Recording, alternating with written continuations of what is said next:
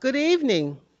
My name is Vivian Fisher, and I manage the African American department here at the Central Library. And I'm serving as two roles this evening because I'm going to give you the welcome and I'm also going to introduce our author. So let me begin by saying welcome to Naina Pratt Free Library on behalf of our CEO, Dr. Carla Hayden, the boards of trustees and directors, and the library staff. We welcome each and every one of you here this evening. It is also my pleasure to introduce our guest speaker this evening, Dr. Lawrence Jackson, who is a native Baltimorean, and he's also professor of English and African American Studies at Emory University. Professor Jackson earned his PhD at Stanford University in 1997, and he began his teaching career at Howard University in Washington, D.C. He joined Emory's staff, faculty actually, in 2002, where he teaches English and African American Studies. In 2001, he was the year also that he wrote the biography, Ralph Ellison, Emergence of Genius. And in 2010, his work, The Indignant Generation, A Narrative History of African American Writers and Critics, 1934 to 1960, was published. His latest book, My Father's Name, is the topic of discussion this evening. Also, he is working on a biography of Chester Himes, which I must say will be probably intriguing and fascinating because Himes was a character within his own right. Dr. Jackson has lectured widely in the United States and abroad, and he was featured in a 2002 documentary on Ralph Ellison's life. To give you a brief background of Professor Jackson's intellectual interests, he has taught courses, and I quote, primarily in the 19th and 20th century, African American literature and culture. Shaped by his interest in urban studies, social class formation, realism and modernism, popular culture, black nationalism, and decolonization theory. Wow. This evening, Dr. Jackson will discuss his new book, again, My Father's Name, A Black Virginia Family After the Civil War. Please join me in welcoming Dr. Lawrence P. Jackson back to the Enoch Pratt Free Library in his hometown, Baltimore.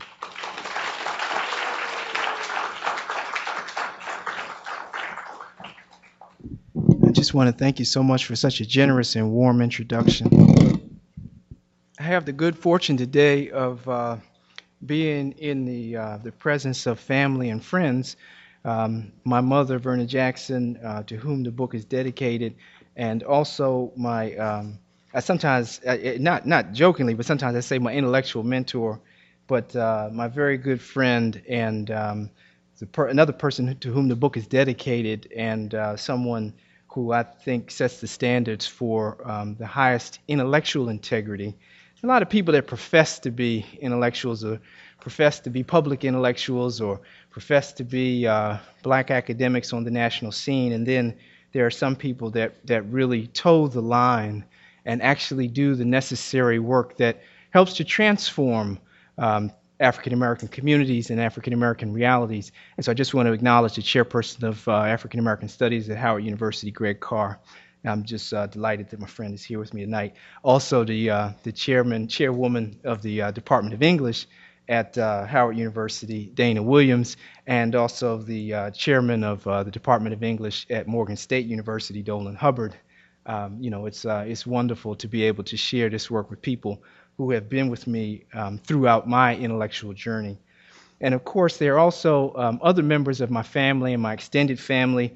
In the book, The Indignant Generation, I tried to properly acknowledge people like my great uncle, Harold Macklin, and like a man from church, George Barrick, who helped teach me how to master some carpentry skills. I was a poor apprentice, I'm sure.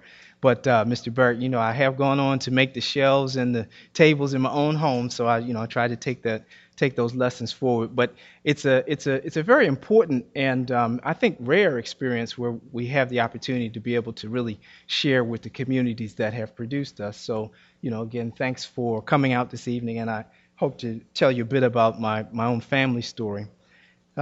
the book My Father's Name has a maybe a slightly interesting origin. The book was constructed when I was waiting for galley proofs to come back to me from the publisher. And so that's for most writers, that's a moment of some trepidation. You don't know how the work is going to be received by the press or by the readers, the anonymous readers who are going to review the work. And so you don't know whether you're going to have sort of like a week's worth of something that amounts to copy editing, or whether you're going to have 6 months worth of major revision that might throw off your entire production schedule. And during that time, I had the opportunity to really reflect on the journey that African Americans in Southside Virginia made in the years immediately after the Civil War concluded.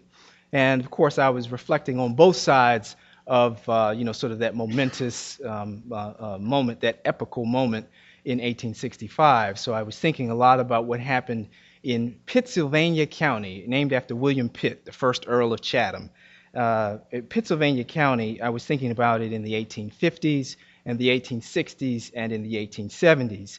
And my reflections were really based on my thoughts about the man who was my father's grandfather.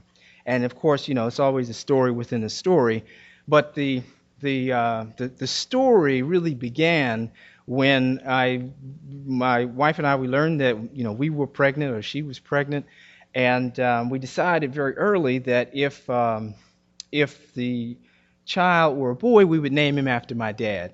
And it's just very special having my mother and my close friend Greg here with us tonight, because they were so much involved, very early on.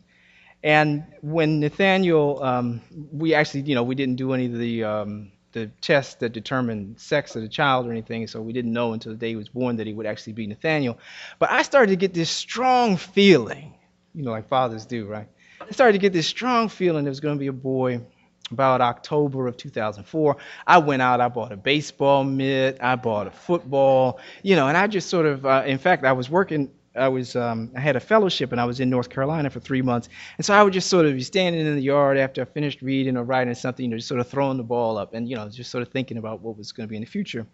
And one afternoon, since I was living in Durham, North Carolina, which is about an hour's drive from Danville, Virginia, that's where my dad was born. And one afternoon I said, well, let me see if I can drive up to Danville and find the place that we used to visit when I was a kid. So, I'm sure we went there, when my sister was a child. My sister was born in 1963. I was born in 1968. But, that was the journey that we used to make in the summer, I remember the early 70s, right? With those years. Listening to AM radio, no air conditioning, driving down the road, right? And we would stay at the Holiday Inn, and we would go to Long John Silver's, and the Holiday Inn had a sliding board into the pool, and so we thought that was great. And we used to go visit Grandpa Jackson's house, and it was in what I would call the country, but his house was by the railroad tracks. I didn't remember anything specific about it other than the fact that it was right along the railroad track lines. It was a small bungalow that he shared with his sister and her husband. And so I spent an afternoon looking for this house, and as you can imagine, it was a hit or miss sort of occasion. Basically, I would drive up to people and would say, hey, if you were looking for an African-American man in the 1970s who had a house by the railroad tracks, where would he have to live? Right? I'm driving up and down the main routes and sort of going left or going right and whatever I thought was a reasonable distance. And what was really astounding was that at the end of the day, I located the house, and I actually got some proof that it was their house, because the guy that was living there, he had the bills that were still in my great aunt and my great uncle's name, still in their names, the electric and the water bill. And then I found also, not a mile away, my cousins that I visited after my grandfather's funeral. And in fact, one of my cousins remembered me, and there were 3 houses that they had, one after the other. And in the last house, there was a picture of my grandfather when he was, in his early 20s or late teens. My grandfather and his brother Hugh, and he had a haircut that I wore when I had hair, back in the day when I had hair. He had a haircut that we used to wear in the 1980s, and we called it the Gumby because I guess Eddie Murphy had said something about the Gumby on Saturday Night Live. We, wanted to have this haircut. But there was my grandfather wearing the haircut in the, World War I era. And it really just sort of caused me to have a great curiosity. And that's, basically the genesis of this story. What I wanted to share with you specifically tonight is a passage at the end. In some ways, it's the ta-da moment. It's the conclusion of the story. I was hoping to find out who were my earliest ancestors named Jackson. And the earliest person actually was Edward Jackson, who seems to have been born in 1855 and who is enumerated on the census for the first time, his full name, in 1870, when he was 15 and he was working as a domestic servant. Seems to have been working on the land of a man named Levi Hall, who had owned slaves in 1860 and was a somewhat prosperous but small-time tobacco farmer. He had in 1870, Levi Hall had I want to say 3,000 pounds of cured tobacco. And maybe that would have been I have the more precise figures, but it's not as much as you might imagine, and the way they would pack this tobacco into barrels and then transport the barrels, sort of usually by river. Maybe by that time, by the 1870s, by railroad, but I was interested in the earlier modes of transportation, and they would pack them and then sort of get them to the coast and then to the markets, a lot of European markets, as you can imagine, but wherever tobacco was going to be consumed. Pittsylvania was the leading tobacco producing county in Virginia in 1870, and it always competed with Halifax County, which is the county immediately east and from which Pennsylvania is created, for the leading tobacco county. You all might know something about American slavery, the way that American slavery operated, and in a place like Virginia, definitely by the 19th century, sort of the ordinary logic is that we're dealing with small farms and relatively small holdings of enslaved people of African descent. In Pennsylvania, it differed from the norm a bit because they were able to make so much money growing tobacco. So there were many slaveholders there who had large holdings of people. In fact, the person who was rumored to have been the wealthiest American in the 1840s and 1850s, now for whatever reason I'm blanking on the name, I was getting ready to say the name of the guy that founded Virginia Tech, Thomas Sutherland, who was the mayor of Danville. He was wealthy, but it's this other family that was the sort of extraordinarily wealthy family. They were thought to be more wealthy than the Vanderbilts, but they owned closer to 1,000 people in different farms throughout Pennsylvania, in North Carolina, in Halifax, in the adjacent counties. So it was a large empire of some large tobacco growers. And if you're doing genealogical research, sometimes that can be very helpful because these people tend to leave fairly intricate records. Like they have farm books, they were employing a series of overseers, they paid taxes, and they tended to have, sort of a large operation. They kept a lot of records. My ancestors, but especially this man, Edward Jackson, and his father-in-law, they were the ones that are really at the center of the book. His father-in-law's name was Granville Hunley. Granville Hunley bought 40 acres and a mule in 1877. Again, don't believe, it's like lies my history teacher told me, right? Don't believe that anything was given away.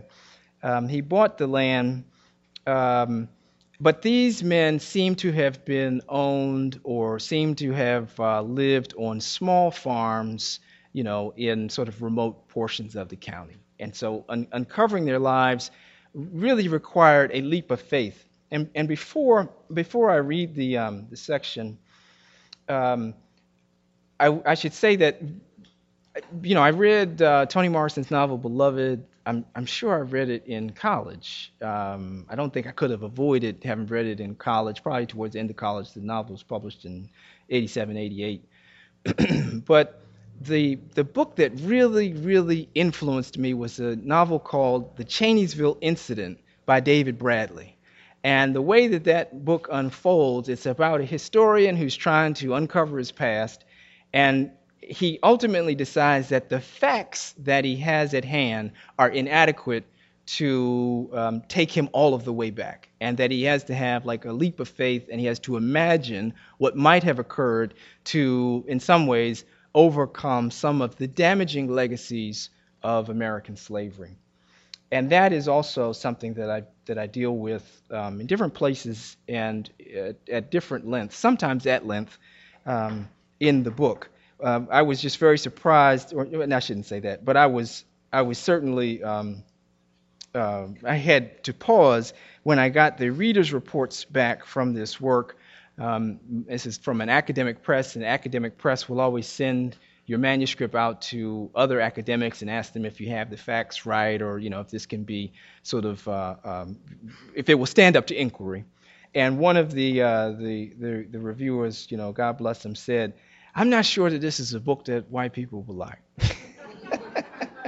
And as again, those of you who know me, as you can imagine, you said, "Well, Larry said he hit the nail on the head at that point." But it was, it was just sort of, it was interesting because what I found as I was, sort of turning over the stone, as I was turning the spade, that there was a kind of residual bitterness that kept coming forth, and it was a very complicated emotional experience for me as a writer and as somebody who was dealing with what is not the distant past, but which is actually, from my view, it's actually the near past. And again, the much of this narrative is about a person who was my dad's grandfather. Okay, so I'm going to read. I read about 5 or 6 pages from the chapter. It's called My Inheritance, and it's sort of the conclusion of the narrative. I made a fell swoop through central Virginia in the late winter of 2009, from the south side up through Charlottesville to Richmond, and then I doubled back to Danville. A cool, misty rain prevailed through forests filled with gray, leafless trees. The trip was filled with extraordinary surprises. I spent a day in Charlottesville, where my sister had attended the state's flagship university. I recalled my family admiring the lawn, where select undergraduates were housed in rows of early 19th century brick motels with wood-burning fireplaces. In a week and a half, my sister would be calling the school Mr. Jefferson's University. By contrast, when it had been time for my father to attend college, he would have been wasting his time to have submitted an application to the best public university in the state of his birth. We breakfasted in a student cafe called the Tree House, where we couldn't avoid noticing a pimply, hatchet-faced white undergraduate shoveling his eggs and bacon into his mouth, it seemed with both hands. My father looked with disgust on the boy eating breakfast. "He's going to run the country one day," he said, clearly, and I thought loud enough to be overheard. He should eat properly. As the iron-tapped heels of my father's penny loafers scraped the brick paths during that trip in 1981, his thoughts must have contained wry combinations of resentment, surprise, and regard, layered conjunctions of the present and the past. I gave a drizzly Saturday to the university's Albert and Shirley Small Special Collections Library, beginning with the computerized index for Pittsylvania County holdings. The library, 2 underground floors completed in 2004, was designed in a manner guaranteed to be a marvel for old-time Virginians. Quaint but technologically modern and finished in a blend of wood and brick that Jefferson would have understood as complementary to his overall design, it fulfilled some kind of longing for beauty within me too. I considered the items that I might get at within an afternoon. The Hairston family papers were there. That's the name of the family, the Hairstons. They were the wealthy ones. The Hairston family papers were there, so I looked up the scraps of paper they used to make contracts with freedmen in the years after the Civil War, and thumbed through their account books, which showed, among other things, how much they paid to have a physician ride up to a slave cabin and administer a potion. I photographed 19th century Virginia county maps, putting them underneath a table to block the fluorescent light, and jerry-rigging chairs to keep the glare off of the mylar protective coverings. I tracked down some of the records from the Brightleaf Tobacco Manufacturing Company, printed on corporate stationery emblazoned by the symbol of their wealth. Small Special Collections closes at 5 o'clock on Saturdays. Each Special Collections library is unique, but they all demand a myriad of paper application forms that have to go to their librarians, who then bring out the requested materials, sometimes only one at a time, and sometimes only 2 or 3 times per day. The librarians at Small were trying to be helpful, though we had some misfires along the way, since I had to explain to the staff, from docent to work-study student to curator to assistant director, the kinds of things I was looking for, my purpose, and my professional credentials, and all this with the clock running. Of all the requests I placed that afternoon, the one I knew least about was a simple series of records called Pittsylvania County Ledgers. I submitted a call slip for it only because it was supposed to contain some antebellum materials. It was the last box I opened late in the afternoon, around the time that fatigue was setting in. The ledgers were commonplace books, and I looked through them as carefully as I could. As usual, I was hunting for needles and pinheads. The last item in the box, left out of the enumeration in the computer category, was a worn calfskin account book about the size of a checkbook. On its front, I could decipher a name inked in cursive handwriting, V. Dickinson.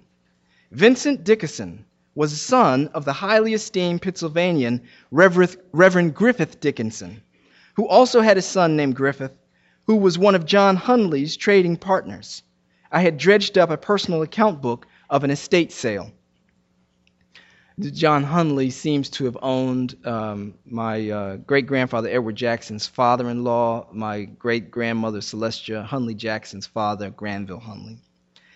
In his will of 1843, Reverend Dickinson attested that he was of tolerable health and disposing mind. In disposing of my Negroes, he continued, I desire every feeling of humanity to be regarded in parting husband and wife, parent and child. A Revolutionary War veteran, Dickinson lived in eastern Pennsylvania and departed his earthly life at the age of 86 on October 16, 1843. Part of the chiseled inscription on his soapstone graveyard memorial proclaims that he had died trusting in a crucified Savior. The pious Reverend had lived well in a 2-story, 6-room house built about 1800, 7 miles southeast of a Pennsylvania town today called Gretna, 10 miles north of Chatham. Constructed with hand-hewn beams, 2 large chimneys on either side, and 2 sets of stairs, one in front and one in the back for servants, one assumes, it was a basic farmhouse made elegant by the gables, windows, and piazza extending from the front and one side of the home. By the mid-1850s, the eldest son, Vincent Dickinson, came into possession of a good portion of his father's estate. Vincent Dickinson was a literate man who wrote in a nice, tidy script.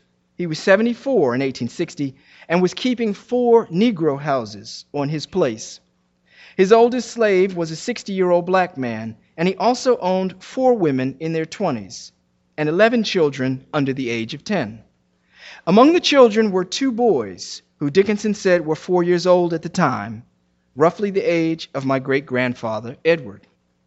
In that year, time or bad luck or profligate habit caught up with Vincent Dickinson.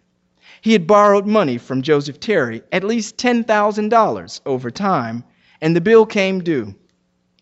In April, he prepared to liquidate his estate, beginning with his 888-acre home parcel on the Stinking River, and another that size by Brushy Mountain. Then, on June 12, 1860, neighbors from Pennsylvania poured onto the Dickinson farm and bought his carryalls and iron tools, the plows, scythes, and cradles, and they proceeded to purchase his 16 enslaved people. Dickinson had probably set up a table on his large porch to conduct the business while his property crowded the yard. The script of the ledger that I held was perfectly legible, as were the abbreviations Vincent Dickinson used. On page 5, at the bottom, I saw clearly the intimate hand noting that on June 14, 1860, he was receiving $1,690, George W. Hall, for purchase of Sandy. An enslaved man named Sandy, who had belonged to the Dickinson estate, had been sold to Pennsylvania's professional Negro trader, George Hall. I'm not able to put into words how I was affected by reading this line. I could mainly consider what the event must have meant to my ancestor Edward Jackson, who, on the day before he got married, told the county clerk that Sandy Dickerson was his father. And so, there are a couple of chapters before there's a bit of a build-up to this moment, but this was a crucial piece of evidence in reconstructing the family history, and especially because the names changed. And I was having difficulty understanding why my ancestor had Sandy and Jenny Dickerson as his parents. His name was Edward Jackson. He never lived with them. There never seemed to be any other older adults in his household. What is it that happened? Okay. I found a transcendent value contained in this leather-bound ledger with its translucent onion skin pages. The ledger itself took on the heft of a slave's chain, lashed like a whip, burned like a hot brand, and a great deal more. It was an actual physical object held in the hand and written on by the man who had sold Sandy Dickerson. The same man who had held an ancestor of mine in bondage owned it. It was a document that, in a sense, directed me, shaped my own life, because of its withering power over one of my forebears. And of course, it was a document I would like personally to destroy, not because I wished for another past, but because I thought it cruel that even the documents of the injustice should be so lovingly preserved. And with all the precaution that the illustrious university had taken in constructing this climate-controlled bunker, where security cameras and portraits and busts of Washington and Jefferson, Emerson Longfellow, and William Cullen Bryant oversaw my perch, I doubt that they had factored in the possibility of a slave's descendant's tears erasing the ledger of slavery, or his phlegm, for that matter. I was reminded of a sentence from a famous book. If you go there, you who never was there, if you go there and stand in the place where it was, it will happen again. It will be there for you, waiting for you. And it is one thing to read about it, and another when it happens to you.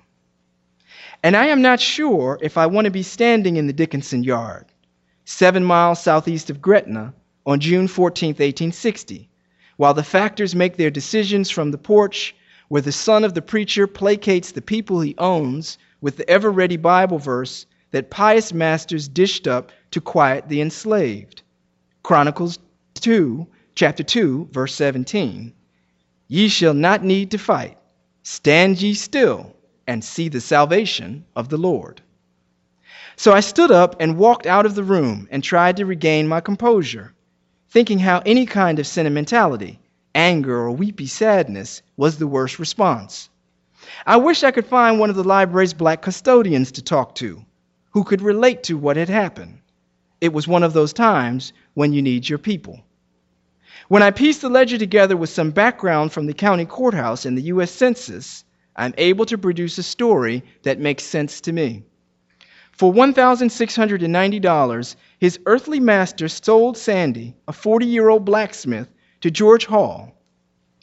Thomas Martin purchased Sandy's wife, Jenny, and her children, Patsy and Langford, for $2,050. Sandy may have been sold out of the county immediately, though he seems to have made it back to Pennsylvania by 1870. But he and Jenny and Patsy and Langford were not living together that year. Perhaps Jenny had died. Perhaps she joined $50,000 worth of Negroes destined for the Southern market. One of the great genocidal horrors that takes place in Virginia, there's an estimate about exactly when it occurs. One of the estimates is that it takes place roughly between 1861 and 1865, is something just shy of 100,000 people of African descent being forced marched to Texas. And it's not clear, how many complex pieces of transportation, were used. Obviously, by 1860, people are taking trains to the new cotton fields. I mean, it's just sort of this remarkable moment of industrialization meeting chattel slavery. I mean, meeting 6th century BC forms of bondage. But I can never be certain, precisely what happened to my ancestors. Perhaps Jenny had died. Perhaps she joined the Negroes destined for the Southern market. It was a part of the sad irony of what was called the chattel principle, setting a price and exchanging a piece of currency. Sandy had become so good at what he did, he had made so much of himself under enslavement, that even in the eyes of masters predisposed to keeping families together, he and his family were too expensive to purchase in a single lot. Husband and wife were separated from each other and from their children, most likely forever. I'll never know if the person who grew to be the man, Edward Jackson, was in that yard by the gabled frame house that day. There's a decent probability that he was, and it might conceivably have been the last time he saw his mother. Moreover, this could explain Edward's first career in domestic service if he'd been groomed early on to wait the Dickinsons' parlor table. There were even oblique clues explaining his arrival on the farm of Levi Hall by 1870, perhaps 15 miles due south of the Dickinson place. Griffith Dickinson had married a woman named Susanna Shelton, and my ancestor Edward Jackson may have somehow belonged to her as a dower slave, which might have prevented his sale and consequent mention in the wills of any Dickinsons. Levi Hall's in-laws were Nancy and Henry Shelton, who had bought Sandy Creek land early in the 19th century, and probably Susanna Shelton was related to them. If my reconstruction of the events was even slightly accurate, how did the two parents and the children brave that fateful day? Did they recite to each other, "God moves in mysterious ways, his wonders to perform"?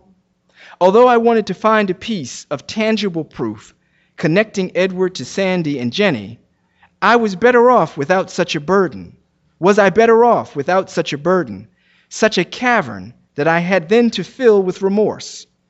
If a little boy named Edward had fallen into the hands of Sandy Creek slave owners after that June day on Dickinson's farm in 1860, was acute trauma behind his choice of another name? Was selecting a new name his way of countering the death of his mother or the end of his childhood? Perhaps his picking the Jackson surname was as simple as this. In the 1840s, John Hubbard, the proprietor of the Sandy Creek Mill, married a woman named Anne Eliza Jackson. In his 1846 will, Anne's father, William Jackson, left his daughter and his son-in-law several tracts of land north of Birch Creek.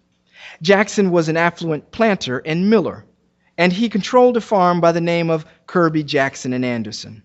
He also operated a mill on Birch Creek called Jackson and Anderson Mill.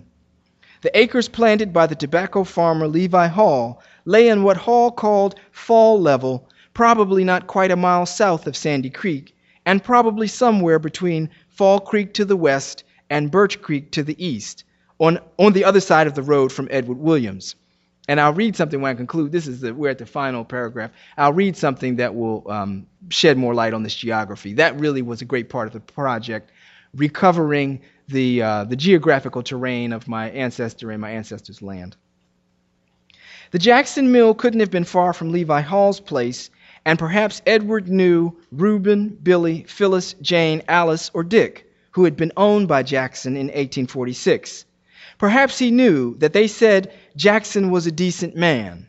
Maybe the black people living between the two creeks knew Ann Hubbard to possess excellent human qualities, but her husband did not have the same kind of reputation, so Edward connected her estimable qualities to her Jackson origins.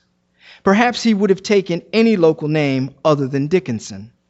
The triumph was that I was finally able to take my great-grandfather Edward Jackson at his word. I believe Sandy and Jenny Dickerson were his parents. I think it doubtful that the slave-swapping Vincent Dickinson could have imagined that one of Sandy's descendants would one afternoon retrieve the account and reinterpret the meaning of the ledger. The clouds from that day might release a drop of life if I can leap forward too. Okay, thank you. Like I said, I finished this section, but let me just read one small snippet. This is the way your land would be entered into the county records if you were fortunate enough to, purchase your own land, sort of in rural Virginia shortly after the Civil War. But if you recall any of the names, you'll hear why the plot was significant. Edward Jackson, when he and Celestia Hundley married in 1878. They worked as farmers on her father's land, and then when her father, Granville Hundley, died in 1893, he split up the land and he gave it to his sons and daughters. So then they wound up with about 6 or 7 acres to have as their own, which they then had seemed to have lost by 1900. But this is the way that the deed demarcated, sort of a section of land. So Granville Hundley's land is recorded as follows: a parcel of land lying in the county of Pittsylvania and adjoining the lands of Dr. Edward Williams, William E. Farrell, John Hundley, and others, beginning at Smith Old Path, where Dr. Edwards' line crosses the same, thence the old path to cross paths that lead to Hubbard's Mill, thence straight line to a large poplar in William E. Farrell line at an elbow, thence Farrell line to John Hubbard, to Dr. Edward Williams, line to the old Smith Path at the beginning, supposed to contain 50 acres more or less.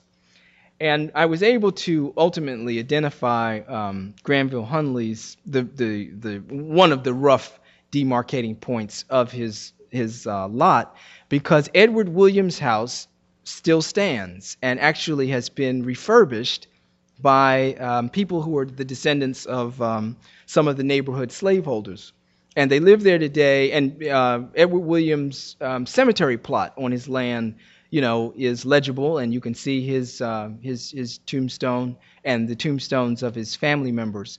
But it was the concrete example of, sort of precisely where my ancestors were, sort of during the era immediately after the Civil War, but in all likelihood for a generation or more prior to that time. So thank you very much. I would love to have discussion and take questions.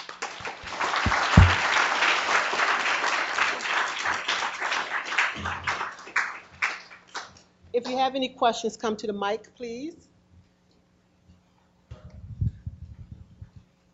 When you were doing your research, how did you feel the Reconstruction era impacted the black families in Virginia or overall in the South? And how did did you feel that Reconstruction really helped the black cause, the African American cause, or did it really, what was your opinion on that? I want to say, well, these are the notes of the hanging judge. This is definitely the underside of history. This is not the the gleeful rags to riches story. It's not the Horatio Alger story, which is a popular narrative from the 19th century. It seems to me, or it's very difficult for me to find a lot that was optimistic about Reconstruction, right? The brief period, 1865 to 1877, when you have so many federal troops throughout the South. And maybe it was most complex in Virginia, or certainly very complex in Virginia. In South Carolina, I know there are many people here today who have South Carolina roots.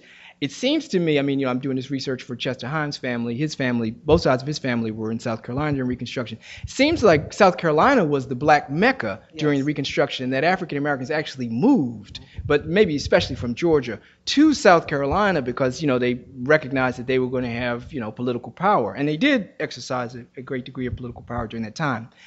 The situation seems to me, again, I was looking very closely at Pennsylvania, and there's one of the real crises in information dealing with this populous Southside County is that the newspapers were destroyed in fire around the turn of the century.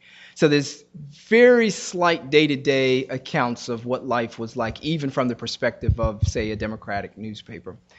But, so just to try to get more directly to your question, when the cavalry arrived in Pennsylvania, and Jefferson Davis is fleeing the city, this is the last seat of the Confederate government in Danville at William T. Sutherland's house, which when my dad was growing up was the public library that he couldn't use, and today is a private museum. The Union troops passed a general order, and the general order by June of 1865 required all the freedmen to return to the farms where they had endured servitude, and were required to stay there to bring in the crop. And when you look at the accounts from the Freedmen's Bureau, the cases that went before federal judge advocates, military judges, military tribunals in a sense, Um, those those trials suggest a great deal of animosity and hostility directed, violent animosity and hostility directed toward freedmen by former slaveholders. My great-grandfather was living in a neighborhood that was populated by men who had served in the 38th Virginia Infantry and the 57th Virginia Infantry. Those were the last regiments engaged at Pickett's Charge. So I don't know if any of you all know anything, sort of Civil War history, but you know that Gettysburg was the turning point, in a lot of ways for the Union. Unpopular war. W.B. Du Bois makes the argument that it's the 200,000 African American troops who fight for the Union that win the war, that it would have been possible to win the war without black soldiers, especially fighting in the West. Because we're in Maryland, we tend to think of the war, the Great Virginia War, really. I mean, so much of the conflict taking place there in the Army of Northern Virginia. But these regiments, they were the last troops engaged in that battle. They, arguably, if they had been successful, they might have won at Gettysburg. So I think that it must have been very complicated. I mean, a number of the people from the neighborhood are killed during Pickett's Charge. I think it must have been very complicated for freedmen whose white neighbors, who had, dim economic prospects. I mean, the bottom went out of land ownership. The tobacco prices fell in the 1860s and 1870s. I mean, it was tough, and in the 1880s.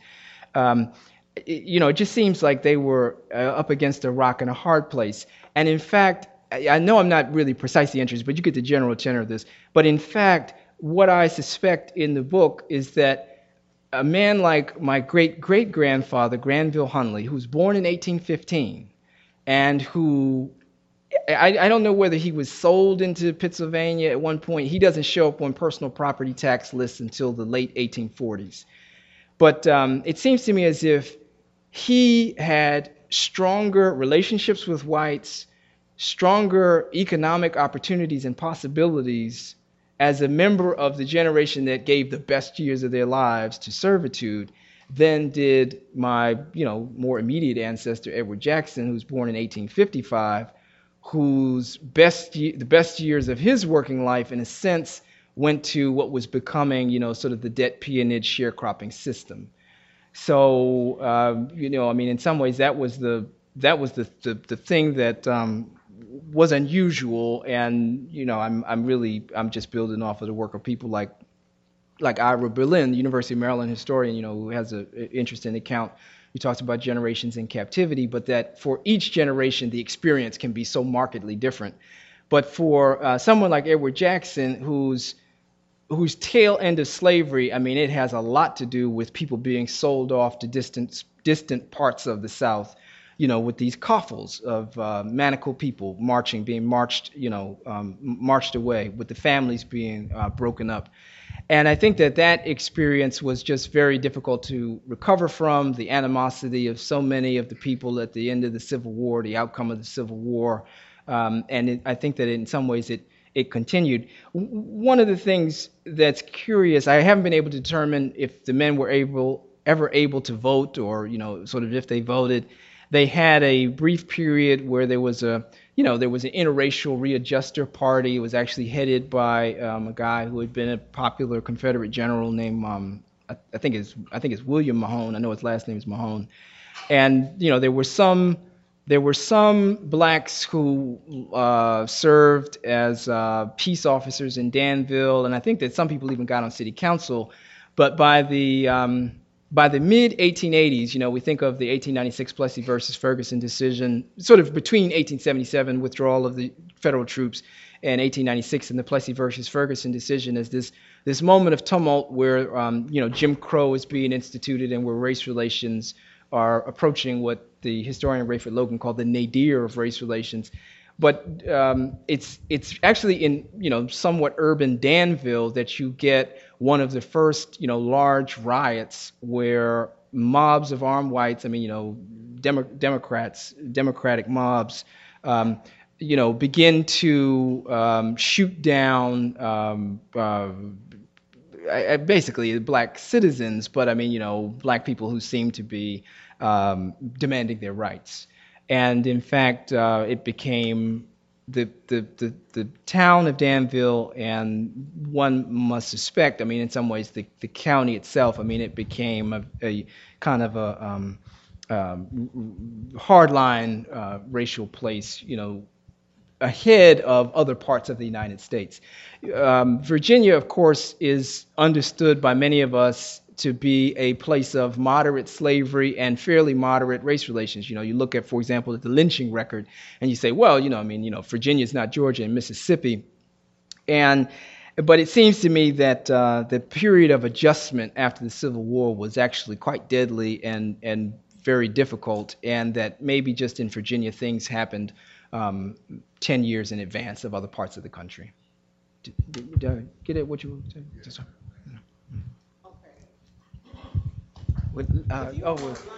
Terry and then Lisa, and Good afternoon, Dr. Jackson. Brother Terry. It's a pleasure always. As you spoke, is there a connection between the Freedmen's Bureau and the subsequent incarceration of black males, and when we look at in terms of the free labor system, which still goes on today? As a matter of fact, is there a connection in terms of was there influence from the Freedmen's Bureau in terms of that? I have to say two things, because in some ways you touch on the popularization of much of this in the work of Douglas Blackmun, the Wall Street Journal bureau chief from Georgia, who has a book called Slavery by Another Name that talks about basically slave labor for Southern heavy industry at the end of the 19th century and through the 20th century. And I have a section, sort of a one-liner, sort of a throwaway liner about seeing Douglas Blackmun speak, and my sons Nathaniel and Mitchell being with me, and people wanting Nathaniel and Mitchell to be quiet so that they could hear the wonders of Mr. Blackmun. And again, it certainly is a startling account. But I have this sort of I guess tongue-in-cheek relationship with people who have I would just say sometimes it seems to me like a short-term or sometimes a somewhat selfish interest in elements of our story. At the same time, it has to be said that the only way that I knew about these slave labor camps after slavery was over was through the work of people like August Wilson and Ralph Ellison and John Oliver Killens. In other words, through our fiction writers who, used these important stories that black men had been telling each other for 100 years or more, but that everybody discounted. And in some ways, it's the same thing about the prison industrial complex today. I mean, black men, we have been telling one another for quite some time, that, hey, there's a little bit more to this than just, somebody wants to take you and check you out. So the connection that's curious about Virginia is that you find in 1867, by 1867, they are aggressively changing the state codes so that vagrants will be sentenced to the chain gang, and so that they will have to pay costs. And so that, whatever you're served by the sheriff, the clerk who writes it up, there's a fee with each one of these moments of adjudication, and that has to be paid by the person who is convicted of the crime. Again, not having 50 cents or I don't know what was at that time, 10 cents or not. Again, people are being convicted because they have left their Freedmen's Bureau generated contract without the consent of the landowner. Okay, so it seems to me that in a place like Pennsylvania, it was always, fairly vigorous. The caution, of course, is that interpersonal relationships sometimes were successful in going against legal codes. So some people, just because it was the law doesn't mean that they suffered acutely from that. I think that it's important for all of us to investigate our own family trees and write up these histories and look for these gaps. Edward Jackson, for example, got married in 1878. He had children so regularly, it doesn't seem to me like he was ever, sort of taken away and put on a work farm or something. So he seemed to have been, faithfully in his field, behind the mule or what have you.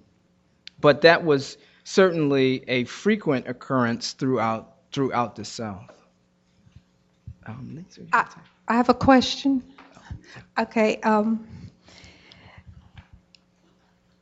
I guess I'm a feminist, very strong. And most people write about their father, had you ever considered the Mitchell side of the family? Well, Is you there- you went is back there to going you went back to be- the other father. You was interesting. You went back to Is the there father. going to be another, my mother's name? Well, that's what I'm saying. You went to my mother's father's name. So I would be interested. The one I was thinking about really was my mother's name, the Macklin side of the family. I've done a little bit of the history there. In fact, the way that the thing sort of officially got underway, I mean, when I started looking at, for example, census records very deliberately, this took place because I was teaching a class on the slave narrative. It was an early morning class.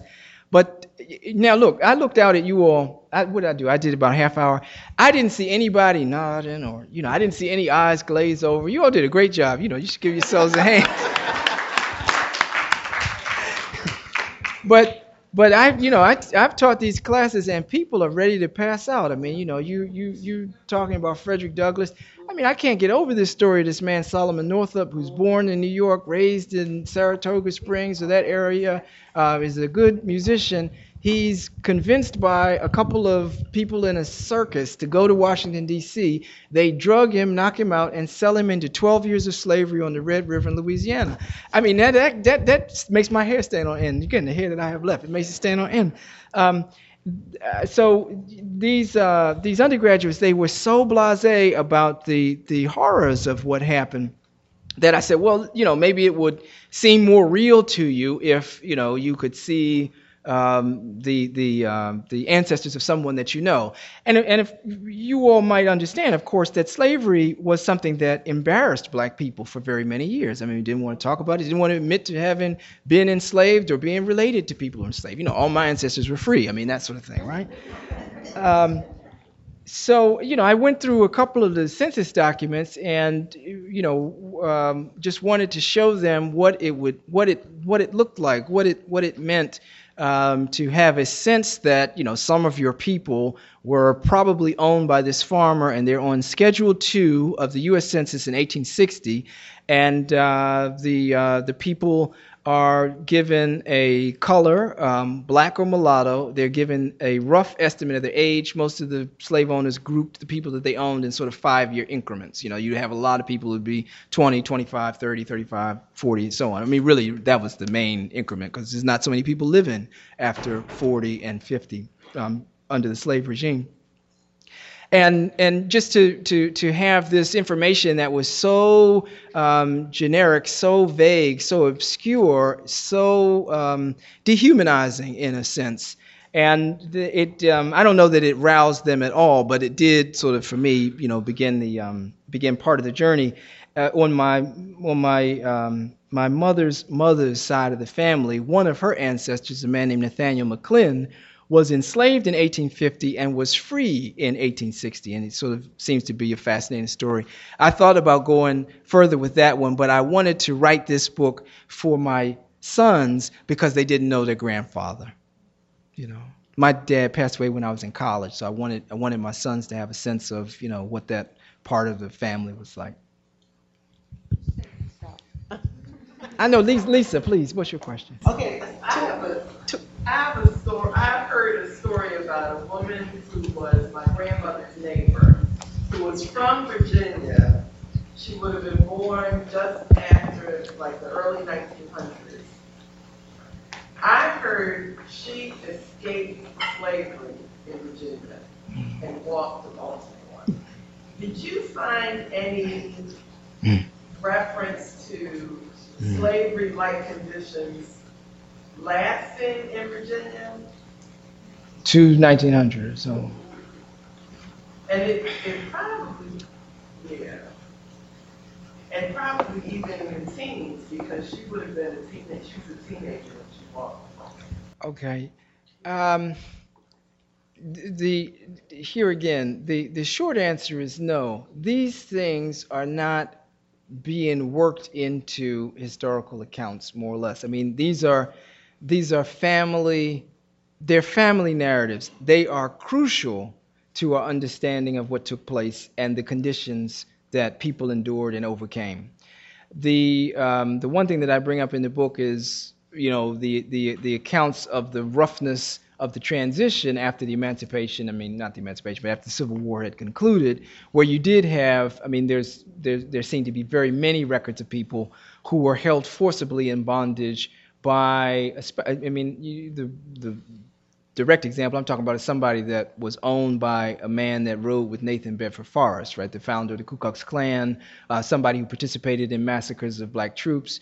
One thing that you all must know, I just had to say this, there's a historian named Thavolia Glimpf who teaches she teaches at Duke University now. And Professor Glimpf makes the point that at the end of Civil War battles, when the Confederate troops are victorious, she says that invariably there are examples of massacres of black women and black children. This is very important for us to know about and to think about and to, again, demand an account from our historical figures, especially during sesquicentennial of the Civil War. You will see a great deal of romanticization of this conflict. And, the conflict wasn't about black people, wasn't about slavery, didn't really involve black people, didn't really involve slavery. But on virtually every one of these battlefields, you had black people in numbers, and that is more than chilling to me. Professor Glimpf's research, she's reading these reports that I suppose Union officers are making at the end of the battle, where they're sort of talking about the dead that they see on the field. That's very important to know. So the account that I was talking about, Lisa, was a guy who was born in Virginia, sold into Mississippi, and then he had this man holding him and his family in bondage into the summer. And he had to pay Union officers to go and sort of trick them out of slavery. For it to be taking place 30 years later, I mean, it sounds like the kind of thing where someone who had virtually no exposure with other people, was on an isolated farm and was seeing a great deal of, sort of the family that was in power, and they were able to sort of strong arm their way. I mean, it must have been some, or one would imagine, with some elements of subterfuge. But, Virginia remains rather remote to this day. I mean, I don't think that it's beyond the pale by any means, Question that Dr. Jackson will be selling. I would love for you all to buy some books. Please buy some books. Signing books outside. So last question. Good evening. This is more of a request of insight. Having done the research that it entailed to do your familial history, and coming across the dehumanization, as you put it, of putting a value on a human.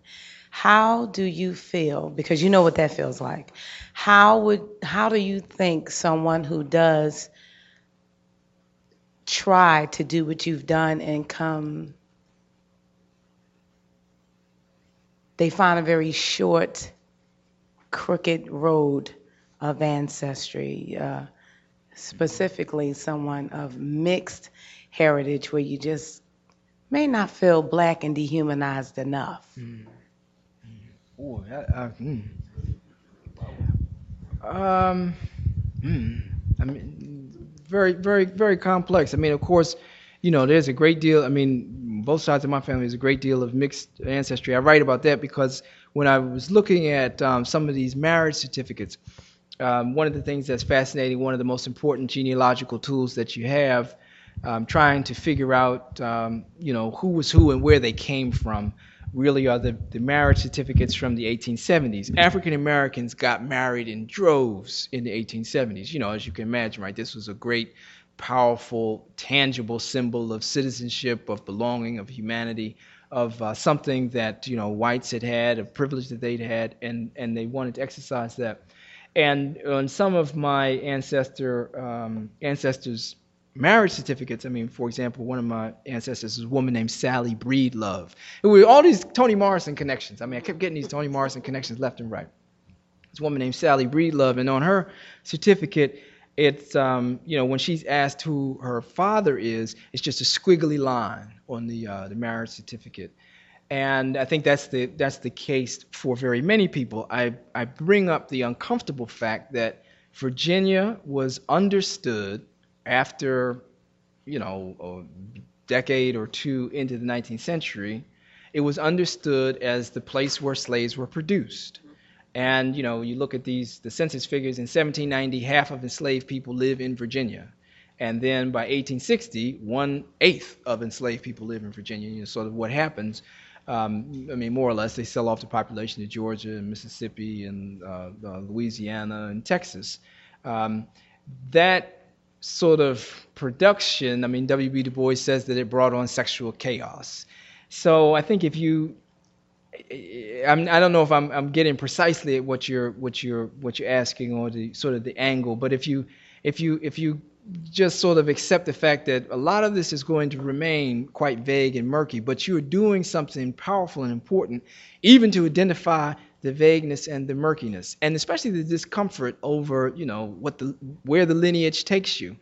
I think that that's an important and a very important step, and we might also be reaching an age where some new tools and new things will be possible that will reveal much more than we could have known. When I was in high school, I see my friend Christopher Moylan out there.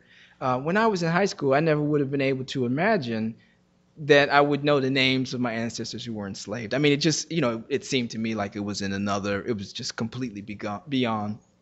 And one of the things that they're doing this in a couple of select Virginia counties, but the Virginia Historical Society, they are going through their records, and what they're trying to do is set up a database of every enslaved person who is listed by name, or has their name written in one of the documents that they have. I don't know whether they're documents that they've scanned, or I don't know exactly what their procedure is, but they're mining their records. I mean, they have vast records.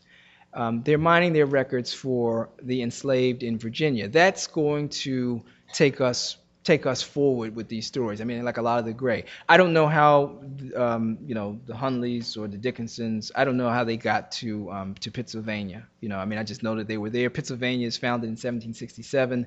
They were probably in the Tidewater first. You all would be pleased to know that I let Brenda and James, the historians that teach at Boston University, they write on the Congo influence. You all know that the 1619 Jamestown ship, the Dutch man of war, but it was actually taken over by British pirates, by English pirates. English are great pirates, right? It's taken over by English pirates and brought up here, and they were actually Congolese people who probably had been Christian for 200 years by that point or something, right? It's fascinating the way that the religious traditions go on. But they encouraged me to take the DNA test. I took the patrilineal test. My father's father. And the thing that was fascinating, what came up, I had no expectations, right? I wasn't expecting anything. In fact, I write in the book about the way that the Igbo traditions were so powerful in the neighborhood that my great-grandfather lived in. I mean, they still were conducting some Igbo naming practices in 1870. I just think it's remarkable. But the way that the DNA thing came back, they said that the closest match, and it's a haplogroup, so it's like the broadest net that they have for the DNA stuff. But they said that the haplogroup that most closely matches was the Dogon in Mali. Now, somebody that looks like me, I mean, I would never have imagined, that I would be able to claim that connection, but I'm going to claim that one now. So sometimes, you get these new tools and you can make a really rich connection in a place where you thought you would just always have a gap or would always be absent, But please say more to me, when we finish this, if I can say something real. Well, thank you, Dr. Jackson. Books are outside for sale, and he will be signing. Thank you.